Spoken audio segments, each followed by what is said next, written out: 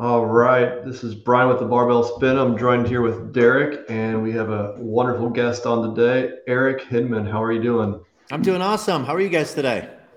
Great, Doing great. great. Did you bring us some barbecue? I didn't bring you any barbecue. I'm sorry. I wish I could send it to you digitally because we did get some good stuff. We got some Australian Wagyu ribeyes, Denver strips.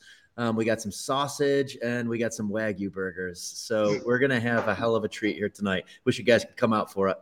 And Nice. I so, saw, for those who didn't know, I guess you went out to a ranch or something like that. We Can did. share what you were up to just a few minutes ago.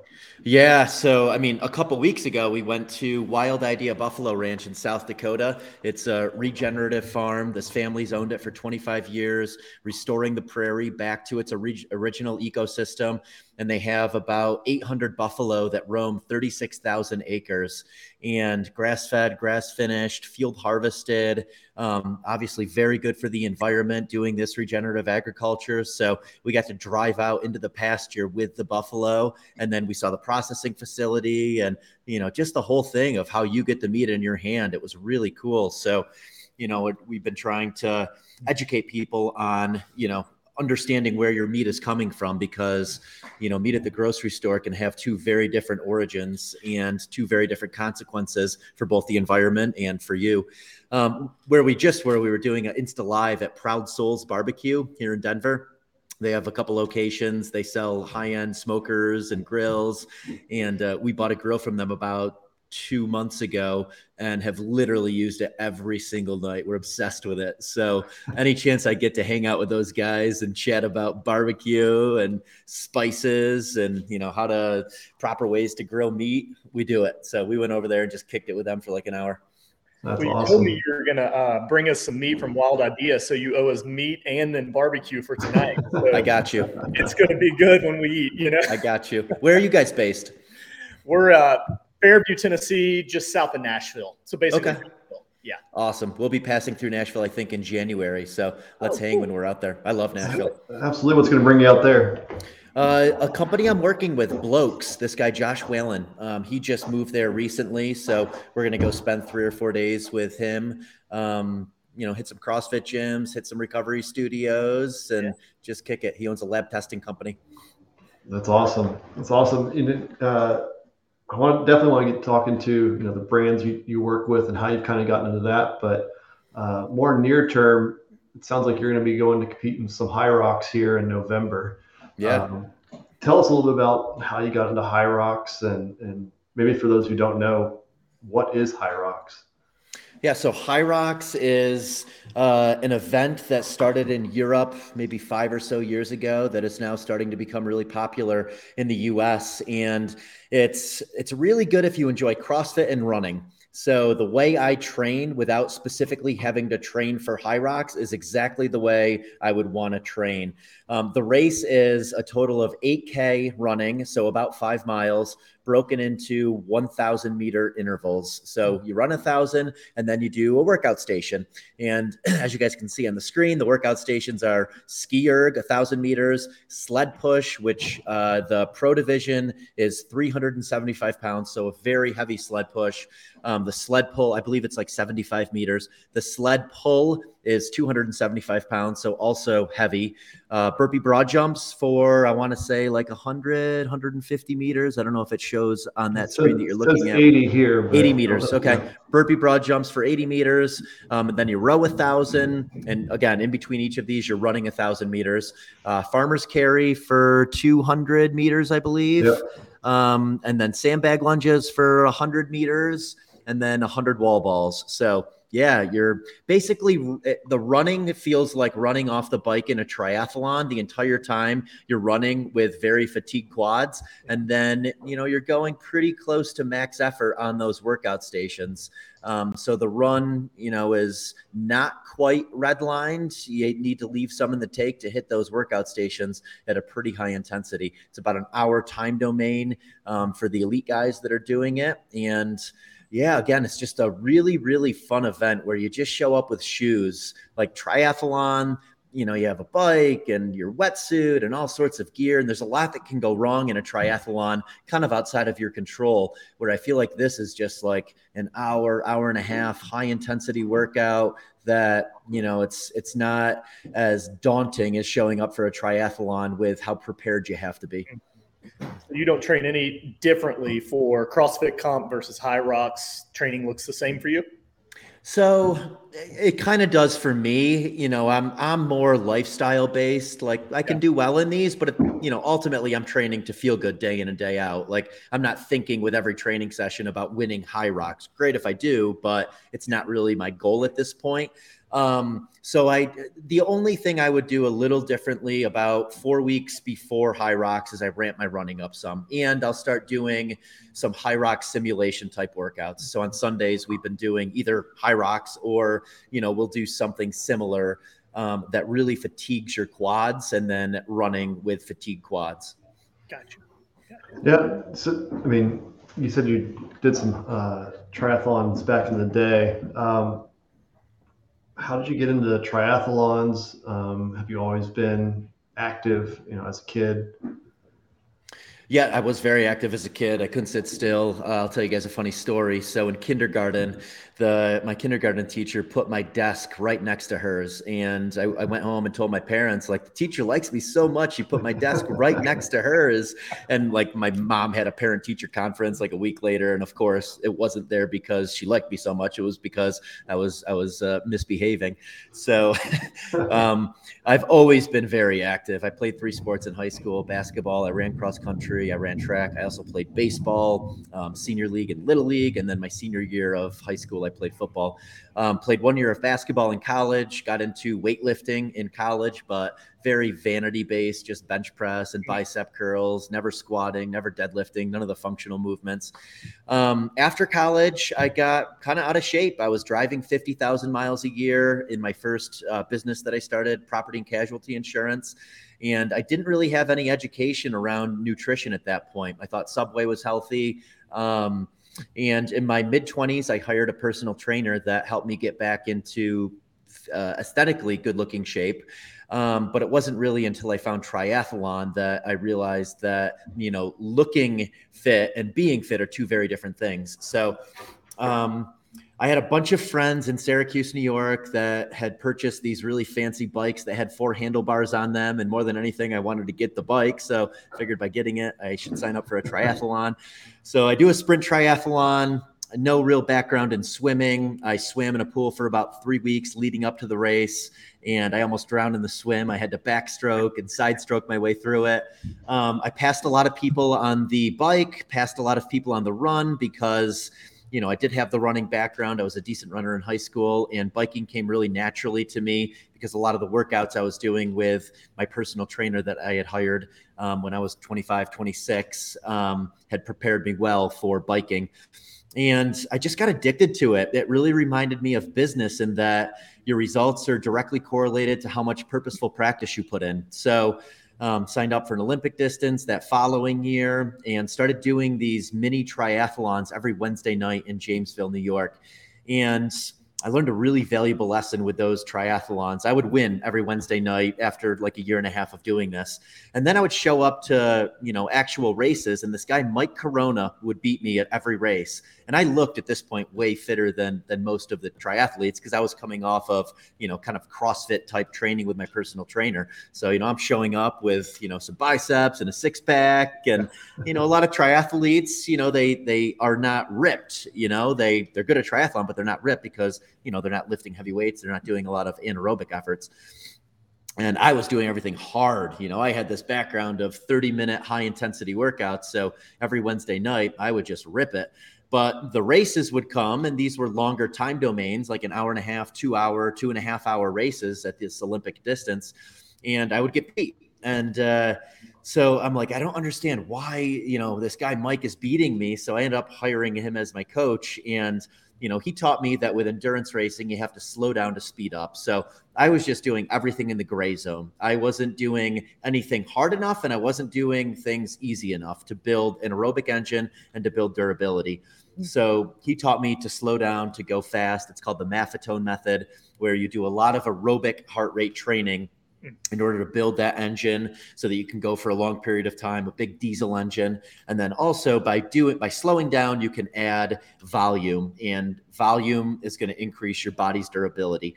And, the guys that are winning an Ironman race, they can't back squat 500. They can't do any kind of anaerobic efforts, but they can go a very long distance because their body is super, super durable from the high volume of running and biking they put in. So yeah, he backed me way off on my heart rate, made me do everything at like a 135 heart rate.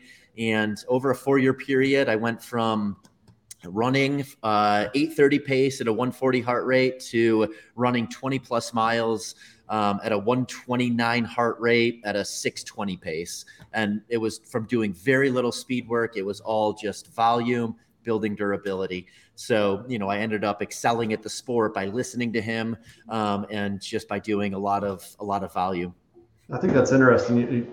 I did some heart rate training a few years ago, and it's amazing how hard it is to keep your heart rate down in that 130 range, especially if you're doing those long distances. And it sounds like there's specific training that you need to do to kind of improve that, to kind of keep that intensity up while keeping your heart rate down. Exactly. Your body is just breaking down over time. And, by doing a lot of lower intensity work, you can go longer so your body doesn't break down as quick. And yeah, he would make me walk hills, and like I had to back way off on what I was used to doing. And I remember early on, I was like, I don't feel like I'm exercising anymore. This is too easy. Like, am I really going to gain anything from this? And yeah, if you dedicate enough time to it, you will speed up tremendously and be able to cover long distances, at a lower heart rate at a fast pace. Did you ever do any breathing work or technique work with breath during that time, or is it something you've done recently? I did not do any type of breath work during that time period. No. I think that is important, but I really think that if you want to be a better runner, you have to run a lot. If you're going to be a better swimmer, you have to swim a lot. It's reps and sets. That's kind of the icing on the cake. I think there is a place for it, but yeah, I find a lot of people asking me about that specifically. And I'm like, the reason I became a good runner is because I was running 40 to 60 miles a week for 4 years. That's why I became a good runner. It wasn't from secret breath protocol that I had, Yeah. You mentioned you started out as, starting an insurance company. It seems kind of off brand, at least where you are now. Yeah. Why insurance, and why would you do something like that versus where you are today? Yeah. So, one of the things that I like to share is I think everyone in life is going to have these surviving chapters and thriving chapters. And I'm very fortunate that I've been able to find this thriving chapter, but, I had to build a base, and I had to build residual income and build an asset, before I could free up the freedom and flexibility that I have now. And I'm grateful for this opportunity that my father gave me. He was in the property and casualty insurance business. He managed a small mutual insurance company in upstate New York. And he led me down that path of getting into insurance and building my own insurance agency. And, I was 21 years old, just out of college. I was looking to go into pharmaceutical sales, where I would have just been trading time for money probably. And, he pushed me in this direction of like, hey, you're going to be able to build an asset that you can eventually sell someday. And it's residual income. You get paid the same commission every year as long as you keep the client. And you have to put some time in up front, but each year thereafter, you can put in less time. So that was why I got into insurance. And again, I'm super grateful that was my, it certainly wasn't something I was super passionate about, but it gave me, after doing it for 7 years, this, base to be able to go off and start taking some risks, and ultimately, the freedom and flexibility to structure my days the way I do now. Yeah. So when did you transition and walk away from insurance and focus more on your endeavors that you're doing now? Yeah, so I still own that business. 2009, 2010, I hired someone to manage the day-to-day operations of it for me. and I got into software in 2010, started a software company called App Fury that then changed names to Rounded. And we were building mobile applications for companies. I really enjoyed that. I loved the business development side of it. I still love technology. I love software. I love, designing digital interfaces and kind of thinking through how to solve problems with technology. So I did that from 2010 until 2014. I sold my shares in 2014. And then from there on out, it was really just passion projects. I co-founded a gym in upstate New York. I co-founded a couple restaurants in upstate New York. These were, just inspiration from my travels that I wanted to bring to Syracuse, New York. So, a gym reminiscent of the gyms I would visit when I was in New York City or when I was in LA. And the restaurant called Original Grain was similar to like a Sweet Green. So a place where I would eat in major cities and wanted it for, me to be able to go to in upstate New York. And then along that time period too, with the Ironman years, 2010 to 2015, I started developing a following on social media.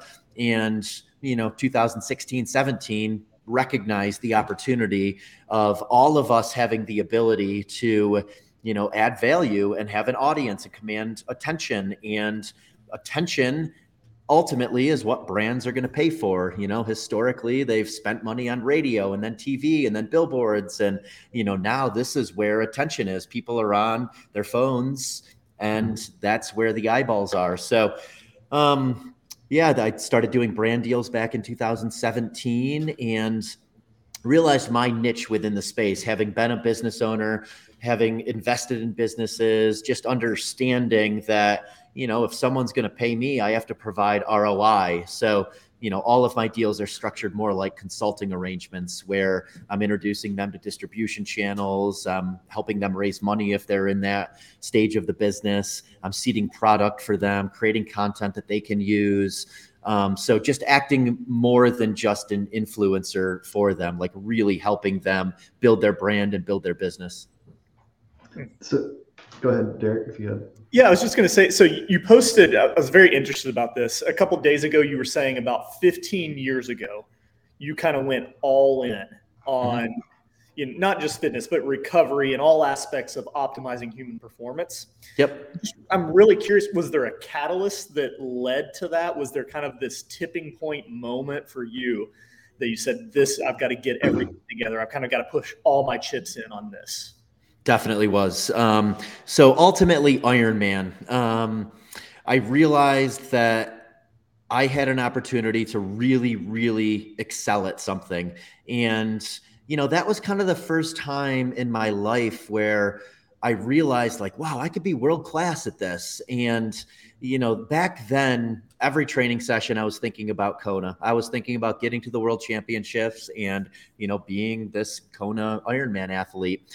So that's really when my life shifted towards health and wellness, structuring my days around those training sessions, structuring my days around nutrition, recovery, sleep. And each year I tackled something new. One full year I focused on how can I get the best sleep? One full year was dabbling with different diets to land on something that really worked for me. So it wasn't like all of this came at once. It really was a 5-year progression of habit stacking and, tackling one thing, making that a habit, and then moving on to the next wellness routine to figure out, again, what worked for me. But ultimately, through those years, what I realized was, prior to that, I was drinking and partying and doing those things that most 20-year-olds do. And that's what was fueling my vulnerability. And that's what I felt I needed to do to meet people. And through Ironman and through exercise, I realized I had the same vulnerability. And I really felt like I was the best version of myself through things that were good for me instead of things that were bad for me. Yeah. So, I think that 5-year time period, I kind of unlocked this mental clarity of, wow, exercise, recovery, eating well, sleep, all of these things are really making me the best version of myself. I don't need to use alcohol to fuel vulnerability or alcohol to, unlock my funny side. Like I'm the best version of me, through doing these various protocols. And, that's the big message I try to preach now is that, by by implementing these practices, the aesthetic is a byproduct. I do this because I feel amazing day in and day out, mentally, physically, emotionally. You talked about your finding the right diet and food. Where are you today in that journey? So back then it was a very high fat diet, and that was specifically to teach my body to burn fat for fuel during those Ironman years. I wasn't eating very many carbs, which, oftentimes people are like, wow, you're exercising that much on that low carb diet. But Ironman, you're burning fat for fuel. Oftentimes I'm at a 130, 140 heart rate. So I'm not burning glycogen. I'm not burning through carbs like you would with a CrossFit workout or with doing heavy weights. So now my diet is drastically different. I have prioritized strength training, anaerobic conditioning. So, much more carbs than what I was fueling with back then. But, I think we all know what to eat, like whole foods, eat, grass-fed, grass-finished meat, eat wild salmon, chicken. I eat vegetables. I'm not one of these like just meat eaters. I do eat vegetables. I think there is a place for vegetables in your diet with the fiber and the nutrients they offer. Fruit, I love. I try to stay away from processed foods and refined sugars and, things that make me feel like shit and make most of us feel like shit afterwards. But yeah, higher protein diet now, higher carb diet than those Ironman years. And I build my calories throughout the day. I found that I have the most mental clarity when I have less food volume. So, typically throughout the day, I'm either doing smoothies or, eggs. And then at night, I'll have a bigger dinner where I'm having, red meat, chicken, salmon, potatoes or rice for a carb, and then some vegetable. So walk us through, it kind of tackled the diet piece of this, but walk us through just what a typical day looks like for you. Sure. So I don't wake up with an alarm. I get up around 6 a.m. just kind of naturally. I don't schedule anything before 8:30 just in case my body does want that time to sleep in.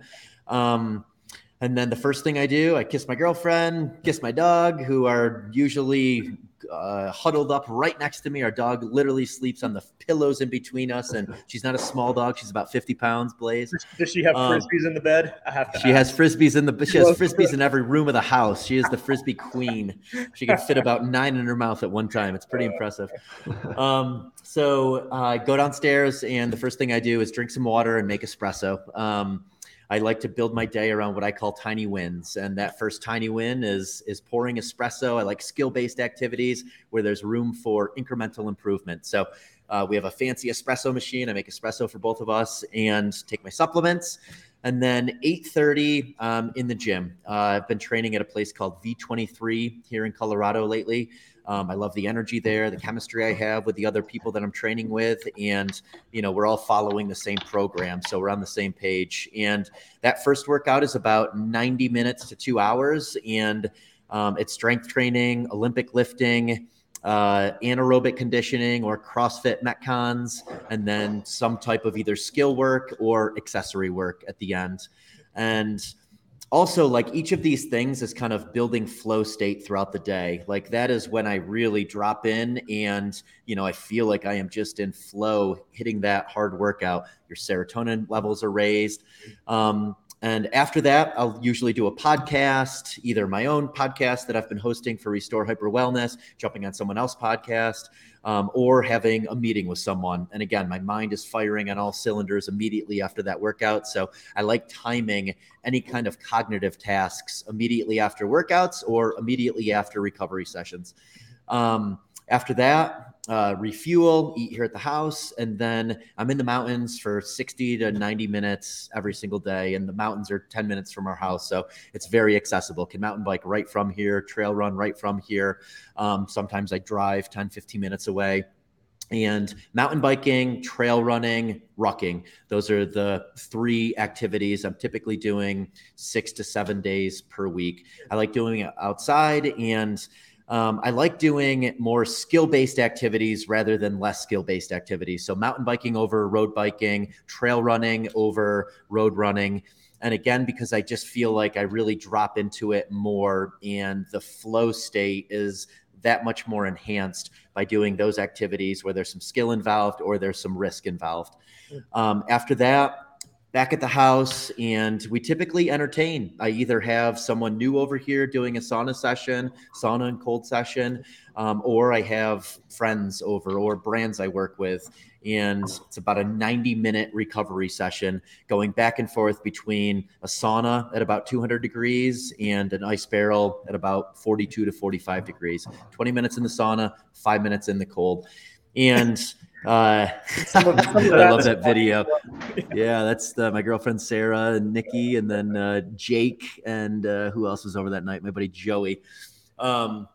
So yeah, we're always entertaining. Like sauna for me is community building. It's a place to have really, really captive conversations with people and form deep bonds. So another one of these things where I feel like it's multitasking, like you're getting the recovery benefits from the sauna and cold, but you're also, forming these deep bonds with people. And I love meeting new people and having them over and doing these sauna sessions because, again, I just feel like the bonds that we form in the sauna are incredible compared to bonds I'm, formed anywhere else doing other activities. And then after that, usually barbecue at the house. Again, typically entertaining. We have people over here and cooking food, having a great conversation. I have about a 45-minute wind down routine in the evening where I'm either answering messages, emails on social media, or I'm trying to learn something. I'm watching some kind of podcast like this where, I can take valuable lessons from others.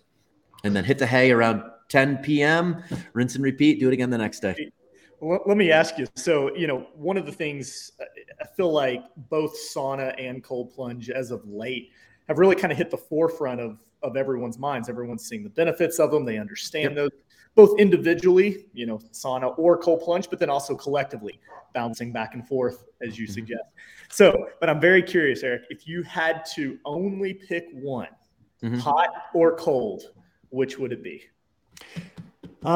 So, I mean, where you're going to get the most bang for your buck is definitely going to be the cold exposure. You hop in that tub that's 42 degrees for 3 minutes and the benefits are just profound. Your serotonin levels are going to be increased.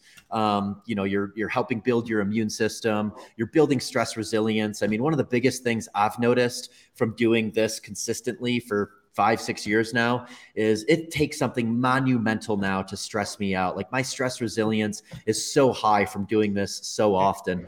I think we all know the physical benefits of reducing inflammation. I mean, I'm 42. The only way I can train the high volume that I do day in and day out now is because of this recovery routine. So I would pick the cold just because, in 5 minutes, all of a sudden, like you just feel like this weight of the world is lifted off you and you feel absolutely amazing. I do really like the sauna too. I mean, if you have the time to spend in the sauna, I like that because that's where you can really form bonds with people. Yeah. What is your, are you alternating back and forth or are you going just a long sauna, a long cold? What's your preference?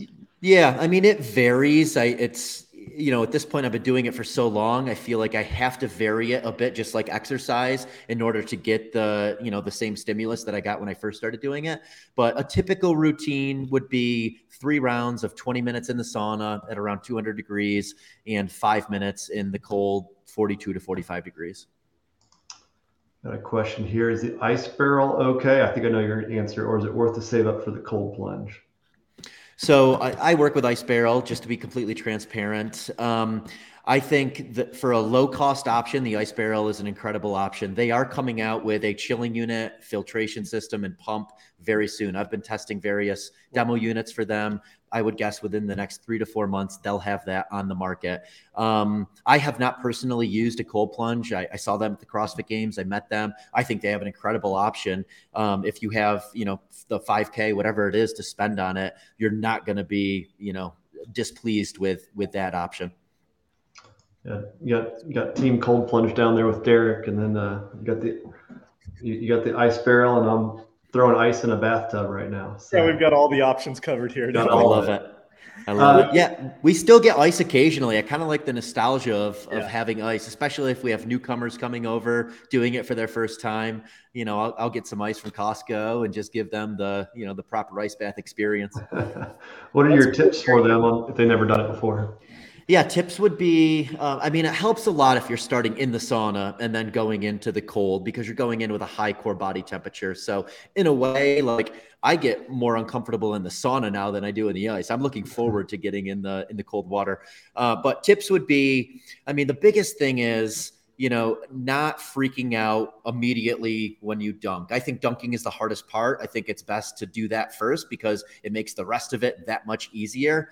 And just getting your breathing under control, I think, is the most important part of it. So understanding that, yeah, it's a shock to your system. It's still a shock to my system. But the sooner you can get your breathing under control as soon after you dunk, the better off you're going to be. You don't want to just, be hyperventilating in there. You want to breathe calm. And it helps, doing some breath work beforehand, just, some deep breaths in, deep breaths out. You don't want to do any kind of like crazy Wim Hof breathing right beforehand. You want to do something where you're calming your nervous system. So you're getting into it in that rest and digest state. That's interesting. You mentioned you were at the CrossFit Games. I've seen, you've been at least doing the Open since 2015, coming off of triathlons. What attracted you to CrossFit versus triathlons, and why did you kind of make that change over the last few years? I mean, I feel my best now. Knock on wood at 42. I feel better than I did when I was 32 competing at a high level in Ironman. I think CrossFit, the heavy lifting, anaerobic conditioning, aerobic conditioning, the skill work component of it, it keeps me interested. And, you're working all of your different energy systems by doing it. Whereas with triathlon, it was very one-dimensional. I could run, bike, and swim an unfathomable distance, but I couldn't lift heavy weights. I was doing very few anaerobic efforts. None of those gymnastics or time under tension type movements. So my testosterone levels were lower back then, and cortisol was high from the high amount of stress, from the big, high volume I was doing. And, lifting heavy weights and anaerobic efforts, I think going back and forth between doing that one day and then doing like a 45-minute aerobic session the next day is probably the best thing you can do for general wellness. So I like that CrossFit, you use all those different energy systems. I like feeling strong. I like having muscle mass. During the Ironman years, my muscle mass had diminished quite a bit. But I was doing CrossFit workouts even during those Ironman years, but I would kind of cherry pick classes to go to. I would pick ones where it was body weight movements, things I was good at. I wasn't going when it was heavy snatch day or, when it was high volume ring muscle ups. So, I've been doing CrossFit for, dating back to probably 2010. So 12 years. But again, I wasn't training like a CrossFit athlete. It was just kind of cherry picking classes here and there that I wanted to go to. So what are some of the lifts that you've improved on? What was your back squat when you started, when you quit the triathlons and now actually focused on building that strength? Yeah, back squat in the triathlon years was probably 185. It was not heavy at all. Now it's close to 400. Deadlift back then, maybe, I don't know, 225. Now, 425. Snatch, man, I'd be lucky if I could snatch 115 back then, 135, now 245. Clean and jerk. I don't even know if I was doing any clean and jerks at all back then, but maybe 155, now 300 plus. So they've gone up tremendously. And that's really the last 3 years that I've been focusing and training like a CrossFit athlete would train, where, you're doing snatch pulls and clean pulls and, breaking down the movements and, perfecting each different component of it and practicing all of the skill work. And, where I've really found a lot of value is in the accessory stuff. There was a period in time where I was training too much CrossFit and not doing enough accessory lifts to build the smaller muscles, tendons, and ligaments. So just by doing some functional bodybuilding type stuff at the end of my workouts has really helped tremendously, both with injury prevention and also making me much stronger in the lifts. Did you have any issues with mobility coming out of that triathlon? Oh yeah. I mean, I couldn't overhead squat a PVC pipe during those triathlon years. My hips were so tight. I didn't do any real stretching. It was really just a lot of pause drills and just doing the movement, by snatching often and doing overhead squats, pausing in that bottom position. I developed the mobility. Same with wrist mobility. It was more just from, holding that front rack position in the front squat with light weight in the hole. And, over time, like your body is going to adapt to what you're doing to it. So yeah, I wasn't doing any fancy drills or any kind of real, mobility stuff. It was more just doing the lifts with lightweight and a lot of pause drills. Yeah. Looking back, do you think adding more of that strength training would have helped you with the triathlons, or was it more important to kind of stay thinner in that? Yeah, there's definitely a trade-off. So I was one of the stronger triathletes out there. Where I was finishing, I kind of looked like an anomaly out there. So it helped me, like doing some CrossFit workouts, doing some strength work during those years, 100% helped me, and also helped me not get injured because it's a highly repetitive sport. Having done more, I think could have helped even more, but there is a trade-off with muscle mass depending on where you want to finish in these. I mean, there's a reason why the guys winning Kona weigh 150. I believe the stat is for every pound of body weight, you're adding 2 seconds per mile on your run.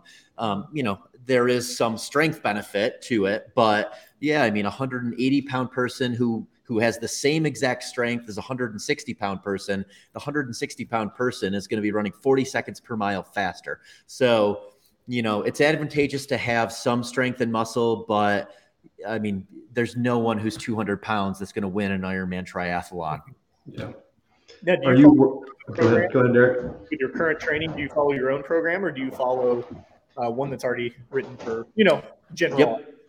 Yep. I loosely follow Matt Fraser's HWPO. I follow his strength training percentages, and then I'll sometimes kind of veer off on my own with EMOM's conditioning. I'll definitely look at what it is for the day, but I try to work now on a lot of my weaknesses. So barbell cycling for me is a major weakness, and I'll typically throw in a lot more barbell stuff just to try and get better at that. Yeah. Do you have aspirations to compete in the Masters division, the games? You know what? I'm getting close. And the last few years, it's not something I ever really thought about, like in my daily training session. Sure, when the Open is here and quarterfinals and semifinals, it's on my mind. I went to the games this year for the first time to spectate them, and man, it was so cool to spectate. And that definitely gave me the itch. Now I definitely am thinking about it with each training session of like, okay, what can I do today to get me closer to the goal of, being a Masters athlete? It's tough. I mean, 10 each age group. I'm typically in the mix of the top 50. And for me, it's really strength that is precluding me from getting there. It's, my back squat, my deadlift aren't quite where they need to be. I need to put another 20 or 30 pounds on each of those lifts, which will obviously also carry over to some of those Olympic lifts. But yeah, it's on my radar. I'm very interested in putting forth the effort to get there. And I have backed off quite a bit on the endurance stuff. I'm not, I used to ride 2-3 hours, 2 or 3 times a week and go on, 90-minute runs. Now it's very rare to do anything for over 90 minutes for aerobic activity. And more typically, I'm just doing like 60-minute aerobic activities. Do you work with anybody in the, any athletes in the CrossFit space? I mean, obviously Chris Himshaw's built his, platform coming off the triathlons and helping people improve their endurance. Has anybody reached out to you to work with you to improve that side? People reach out to me all the time, but I'm not a trainer. I do have a workout program online that I provide, but I don't do any kind of one-on-one training. I just don't have the bandwidth to be able to do that. Whenever someone asks me a question about it, I love talking about it. So I send long, detailed audio messages back to people with, hopefully helpful tips. And same with Ironman. I have a lot of people still that reach out to me with Ironman, and I have all of my race reports that I wrote back in my Ironman years. So I gladly share those with people. So I'm happy to help. I just don't do anything, one-on-one with people. Yeah. When I was posting the Instagram post to show that, you're going to come on tonight, I felt like I was tagging brand after brand after brand. how do you determine and decide who you want to work with? Yeah. So, I mean, the first metric is a product or service that I'm going to use. This was never intended to be a job for me. So I want to make sure that it continues just to be documenting my lifestyle and adding value. I don't want to stage photo shoots and stage stuff. So is it something that is going to weave in with my lifestyle that I enjoy using so I can authentically speak about it? That's metric one. Metric two, pretty much every single brand I work with, I know the founders of the company. I know the executive team. I know their why. I've met with them in person. I have this deep relationship and bond with them. And oftentimes I invest in the company. So like, I want to have that bond with the people that I work with. And again, that just makes it so much more rewarding for me to want to help them grow the company. And I think it's rewarding for them to really know who the person is that is creating content for them. And then the third part is like, can I add value? Do I think it's a company where I can really move the needle for them? Because I want to feel valuable. I don't want to feel like a billboard. I don't want to work with the largest companies in the world that are just paying me to show something to an audience. Like, I really want to help move the needle for the brands I work with. So I try to pick brands that are not everyone has heard of, like a 10,000 in the early days, a Kane sneakers, a Beam, where I can really help them grow the brand. And I think it's an amazing product. And, also for my audience, I want to expose them to the latest and greatest. I saw the Kane footwear. I thought that was, did you work with them to create that? I think it looks like a Croc alternative that, you could actually walk around in. Yeah, I mean, you kind of hit the nail on the head. They're an active recovery shoe, so they have these nodes on the footbed that stimulate circulation in your feet. But more than anything, they're just a great lifestyle shoe. And we keep them in every single one of our vehicles because we're always jumping in cold streams. It's a great water shoe when you're walking around on slippery rocks. But I met John, the founder, at Brian Mazza's HPLT about a year and a half ago now. And he was also an investor in 10,000. And we just hit it off. I loved, the design of the shoe. And I loved like their why of building this active recovery shoe for people. And also like, he's a serial entrepreneur. I knew he was well connected. I liked his mission of who he was going to go after. They're starting to do a lot of licensing deals with professional teams and collegiate teams. And again, I just thought it was something where I thought I could add a lot of value with my audience in partnering with them. And then we just partnered on that Movement is Medicine shoe design that launched 2 or 3 weeks ago. And I think it's pretty close to sold out now. We made 1,000 of them. Hey, Eric, talk to us a little bit about that slogan, Movement is Medicine. Yeah. So, I mean, this is kind of going back to those Ironman years of, initially I was doing it to get to Kona, but then I realized like it was fueling the best version of me. I didn't need alcohol anymore to fuel vulnerability. I had unlimited energy. I had tremendous mental clarity, and it was all fueled from exercise, eating healthy, getting enough sleep. So movement is medicine means, moving for me often fuels medicine for my mind, my body, my emotional well-being. And, it's obviously providing at 42 longevity and health span. So I really think that all of these things should be thought of as medicine. It's something you can do every single day instead of, prescription drugs or letting something bad happen where you have to, go and get on some kind of prescription drug. Recently you had mentioned HPLT, and I want to for sure get to that because that's coming up. Correct me if I'm wrong, but kind of is it the first of the year or the end of this year where you're doing something with HPLT and then also Live Better? So talk to us a little bit about what you're doing there, because that's exciting. Yeah, so both very, very good friends. Brian Mazza, HPLT. I've been to several of them. I think he has one coming up in November in Antigua. Yeah. I will not be at that one, unfortunately. I have High Rocks that whole month. It's kind of consuming my travels.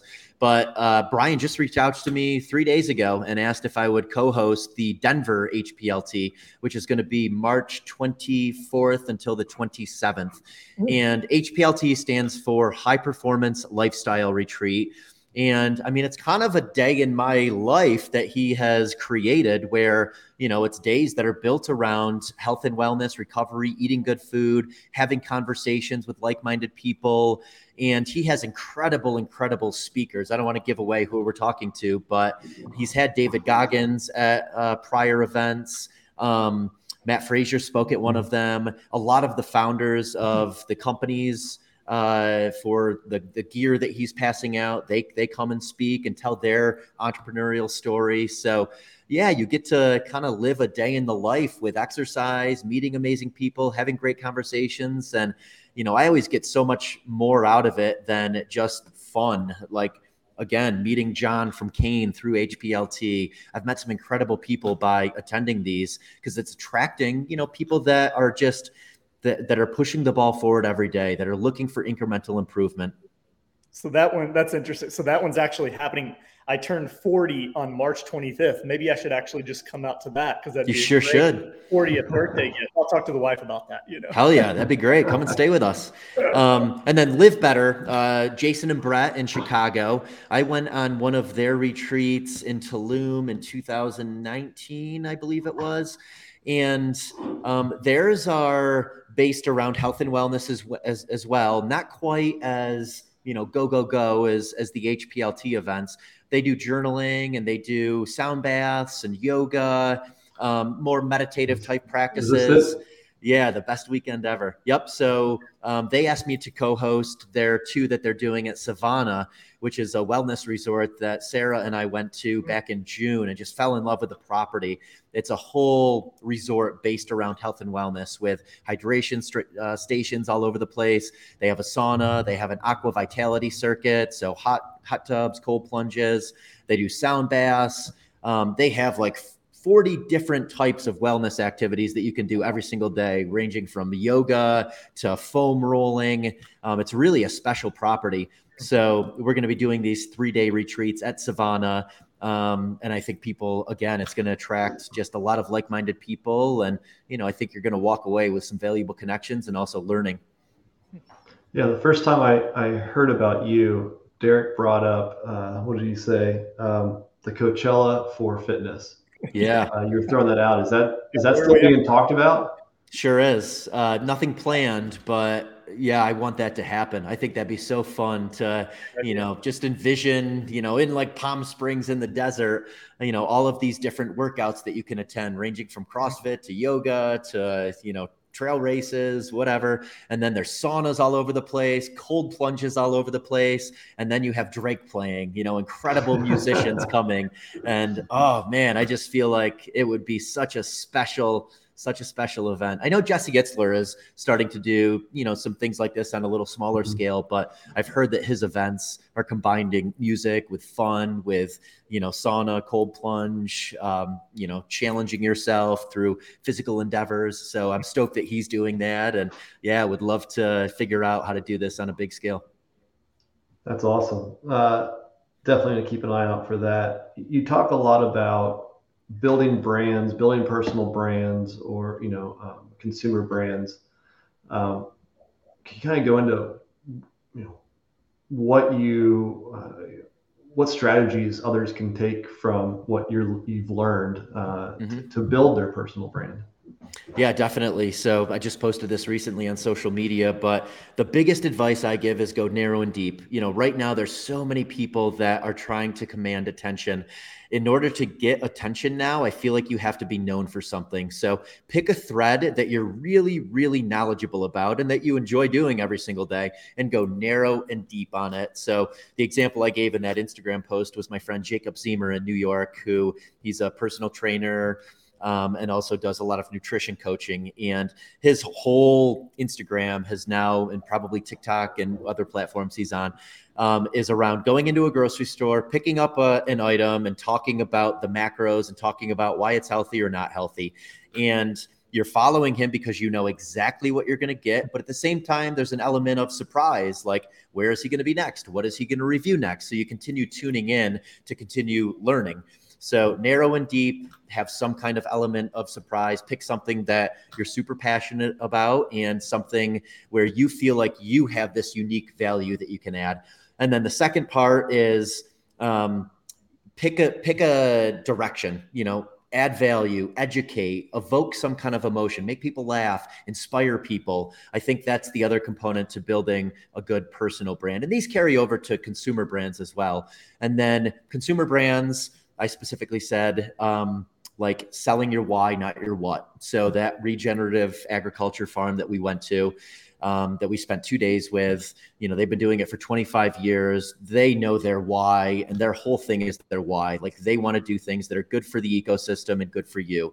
So they do that through regenerative agriculture and selling buffalo meat. So, they're selling their why to the world instead of like just, putting their what in front of you all of the time.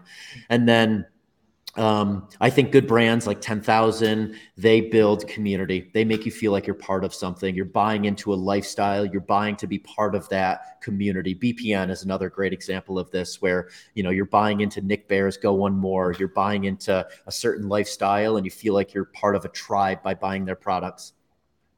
So I want to toss that question back to you, Eric. So what do you want to be known for at the end of the day?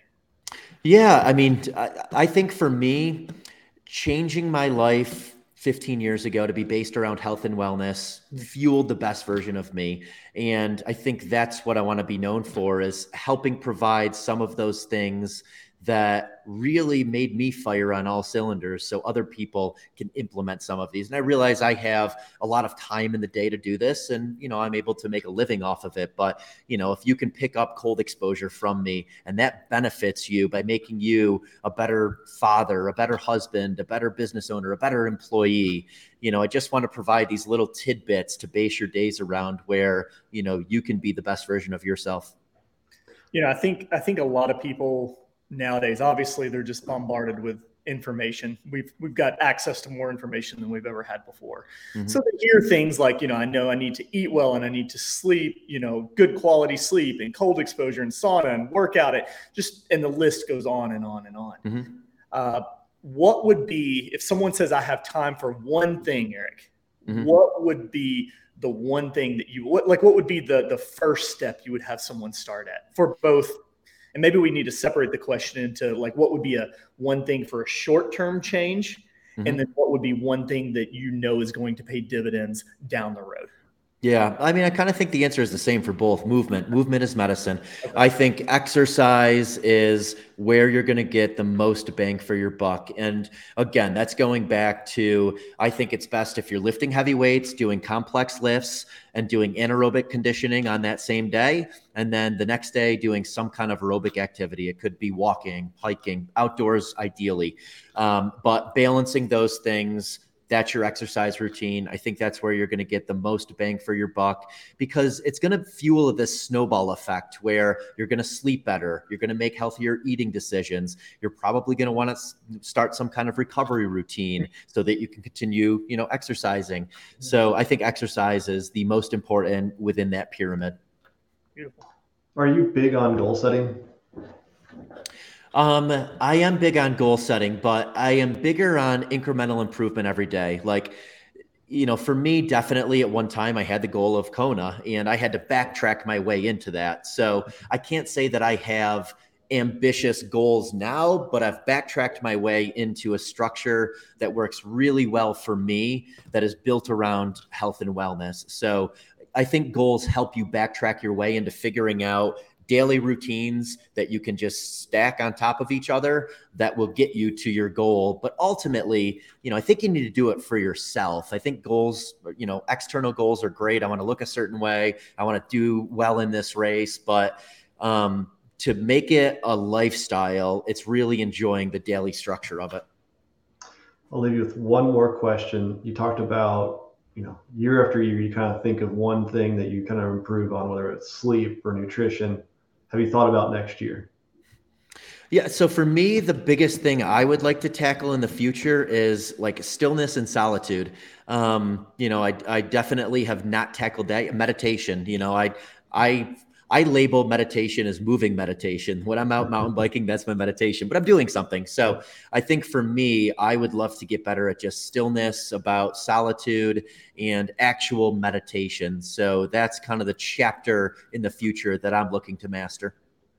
That's awesome. Well, I appreciate you taking time out of your day to talk with us, and hopefully people that haven't heard about you yet can follow you there out on Instagram and see all of the cool things that you do every day. And we'll definitely have to catch up when you're in Nashville in a few months. Yeah, I'll hit you guys up and do the same when you're in Denver. Again, we have space here. We love hosting people. So if you do want to come, Derek, to HPLT, let me know. And we'll host you guys here. We'll do it. Awesome. Well, thank you, Eric, and have a great rest of the evening. Enjoy some of that meat. Hopefully it'll grill up. We will. Great chatting with you guys. Thanks for tuning in, everybody. Yeah.